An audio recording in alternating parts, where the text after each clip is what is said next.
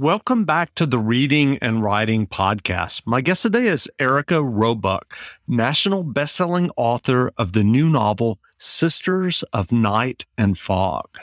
Erica, welcome to the podcast. Thanks, Jeff. I'm really happy to be here. Sure. Well, if someone listening hasn't yet heard about your new novel, Sisters of Night and Fog, how would you describe the novel? I describe it as the true story of two remarkable women in World War II, an American teacher who joins an Allied pilot escape network with her French husband, and a Franco-British widow and mother who becomes a secret agent to avenge her husband's death. And their deeds in the resistance come together in a staggering halt at Ravensbrück concentration camp, where the true depths of their courage and strength are revealed. And do you remember the original idea or impetus that led you to write Sisters of Night and Fog? I do. I was researching Virginia Hull for my previous novel, The Invisible Woman. And Virginia Hull was in the spy organization, the Special Operations Executive. And then she was in the U.S. counterpart, the Office of Strategic Services. And so in all the research of that, the other women and men who were in her networks, both American and British and French, really started to captivate my attention. And two of the women in particular really rose up to the top. I'd been focused on the American, Virginia d'Albert Lake, but then another woman, Violet Jabo, also came into the picture. And so can you take us back? What was your initial writing journey that led you to writing and getting your first novel published? Sure. I've been writing my whole life. I wrote my first play when I was 7 years old. I wrote poems and songs and angsty novels all throughout school. And when I was in college, I majored in education, but I minored in literature because to me, the two are always working together. But it wasn't until I had my first son almost 20 years ago that I started writing during his nap times and bedtime when I decided to stay home with him. And it was during those times that I really started to work on the novel form and fell in love with it. I ended up self-publishing my first novel, but my subsequent novels have been with Penguin and Penguin Random House.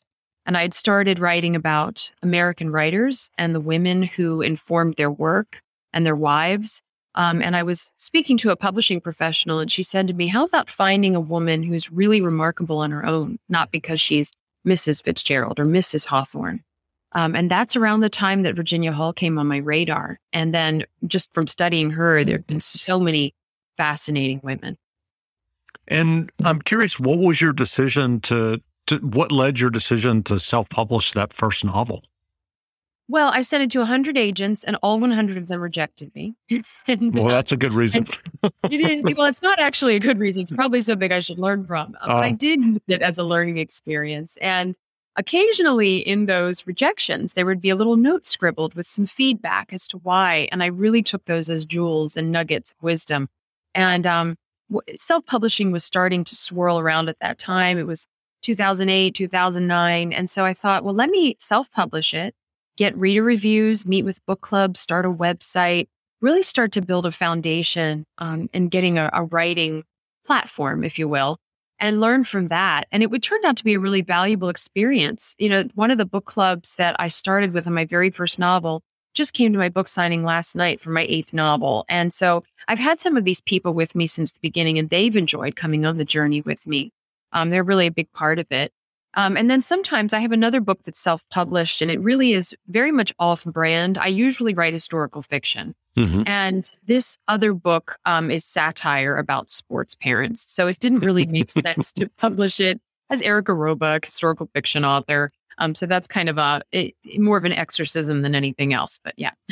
Sure. Well, what is your research process when you're planning and thinking about a new historical novel?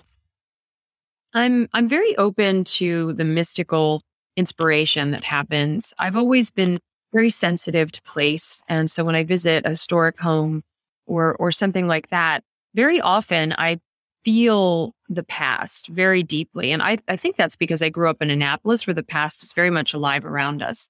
So it always feels like you're walking through a novel from the 1700s. But for me, I go to places, and then I feel like the subjects who really want me to write about them start to speak to me in different ways, and they start to pop up on my radar. And the ones that really start to come more and more, they almost a calling or an urge to follow their stories. is how it always goes. Once I commit to that, then I really dig into any biography, nonfiction written about the subject. I seek out archival material. Then I try to find material that the subject, him or herself, wrote. So the letters of Ernest Hemingway at the JFK Museum, or visiting Millay's house at Steepletop in New York, or Virginia Hull's niece still lives in Baltimore. So that's the part where things get really personal, when I can meet with family members or friends who knew my subjects. So along the way, what starts as an outline or a black and white sketch gets really, really colored in. And then by the time I write, I know these people inside and out. So I feel like I can tell their stories. Without the ones like you, who work tirelessly to keep things running, everything would suddenly stop. Hospitals, factories, schools, and power plants, they all depend on you. No matter the weather, emergency, or time of day, you're the ones who get it done. At Grainger, we're here for you with professional-grade industrial supplies. Count on real-time product availability and fast delivery. Call, click Grainger.com, or just stop by. Grainger, for the ones who get it done.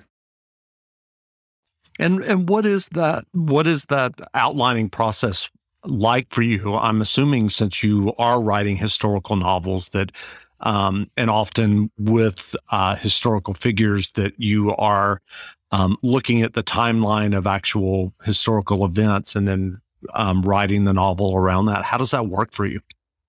Well, I'm not a biographer, but I do, I'm a novelist. So I have to look for character arc, climax, specific goals and wants. Sure. So during the research, I'm really looking for what is the story that I want to tell within this life. And, so for Ernest Hemingway, after dozens and dozens of books and a very rich and fascinating life, I ended up being drawn to the time in Key West because I visited the house. Mm-hmm. And then there was an article that he wrote called Who Murdered the Vets, about the veterans who were killed in the Labor Day hurricane of 35. So then I found my climax, my story. So the whole novel is actually built around that hurricane. And then, with the Women and Sisters of Night and Fog, this time I had two women from two very different starting points, very different lives, but their lives intersect. So I had to find parallel journeys in both of their lives that would lead to the moment of intersection, and then ultimately the climax where they're both, tested. So it's a process of discovery is one I love, but I do try to stick to the history, the facts as much as possible. If I deviate in any way, usually it would be through secondary characters, supporting characters, or I might combine men and women in a network, because there were so many people. They would have dozens and dozens of contacts. And if I do that, I make a note in the author's note. Gotcha. So when you were researching your new novel, Sisters of Night and Fog, was there anything that you discovered in your research that surprised you? Yes, I was in contact with one of the children of one of the women. And so we had some excellent exchanges over the phone. He lives in Paris. But when I was digging into the networks, I started to find things that lined up about other members of his family. And so I reached out to him and I said, do you know when your aunt and uncle got your parents involved in the comet resistance line? And he said, my aunt and uncle weren't in the comet resistance line. And so I had to tell him, yes, they were, and they got your parents involved, it was shocking for him. I think he kind of paused and thought, well, I probably need to go call my cousin. But, it's just, you find things like that family members who haven't been in the weeds of the research don't know. So that was interesting. It was a very interesting moment. So have you started working on a new novel now? I have.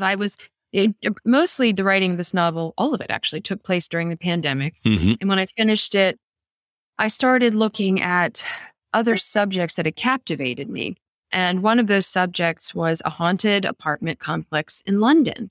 But the deeper I got into researching it, I was spending so much time with the occult and with drug use. There were really dark subject matters, and I did not want to immerse myself in that during such a dark time, in the world. Mm-hmm. So I pivoted and I started seeking what is true and beautiful and interesting. And I'm always very captivated by the relationship between science and faith, especially nowadays with all the different things we have going on in the world. And actually what captivated me is a controversial artifact / relic and a beautiful, dreamy, sensory experience of setting and food And what I'm crafting around it is a multi-generational story of love and betrayal through one family and this artifact that I can't quite name. Sure. That sounds fun. Well, what writing advice would you offer for those who are working on their own stories and novels? So first, I would say find the things that you want to go to every day in your imagination, that you want to immerse yourself in and that you're willing to allow to become a part of you, because these stories become a part of you. So you have to really be judicious in what you let in. The second thing I would say is always leave the drafting process when the going gets good, which is basically Hemingway's advice.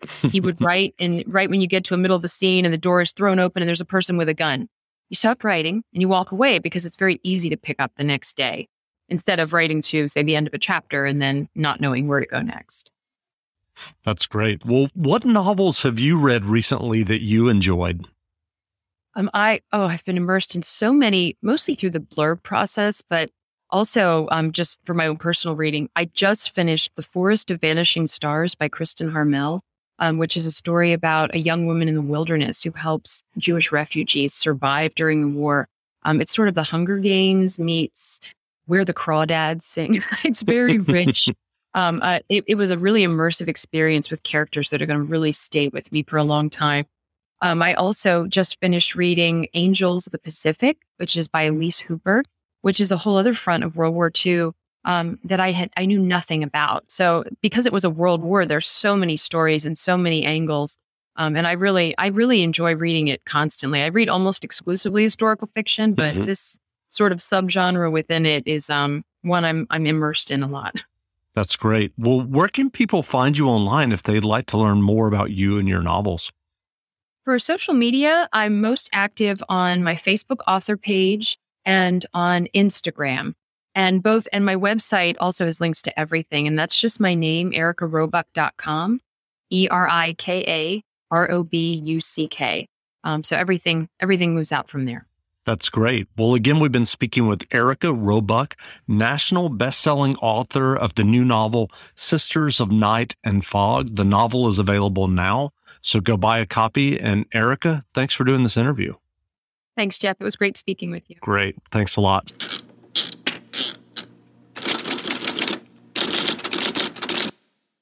Sick of being upsold at gyms? My guy, you're currently a base member? For $90 more, I can upgrade you to our Shred membership. For $130 more, you'll be a Swole member. And for just $300 more, you'll reach Sweat Platinum. At Planet Fitness, you'll get energy without the upsell. Never pushy, always free fitness training and equipment for every workout. It's fitness that fits your budget. Join Planet Fitness for just $1 down and $10 a month. Cancel anytime. Deal ends Friday, May 10th. See Home Club for details.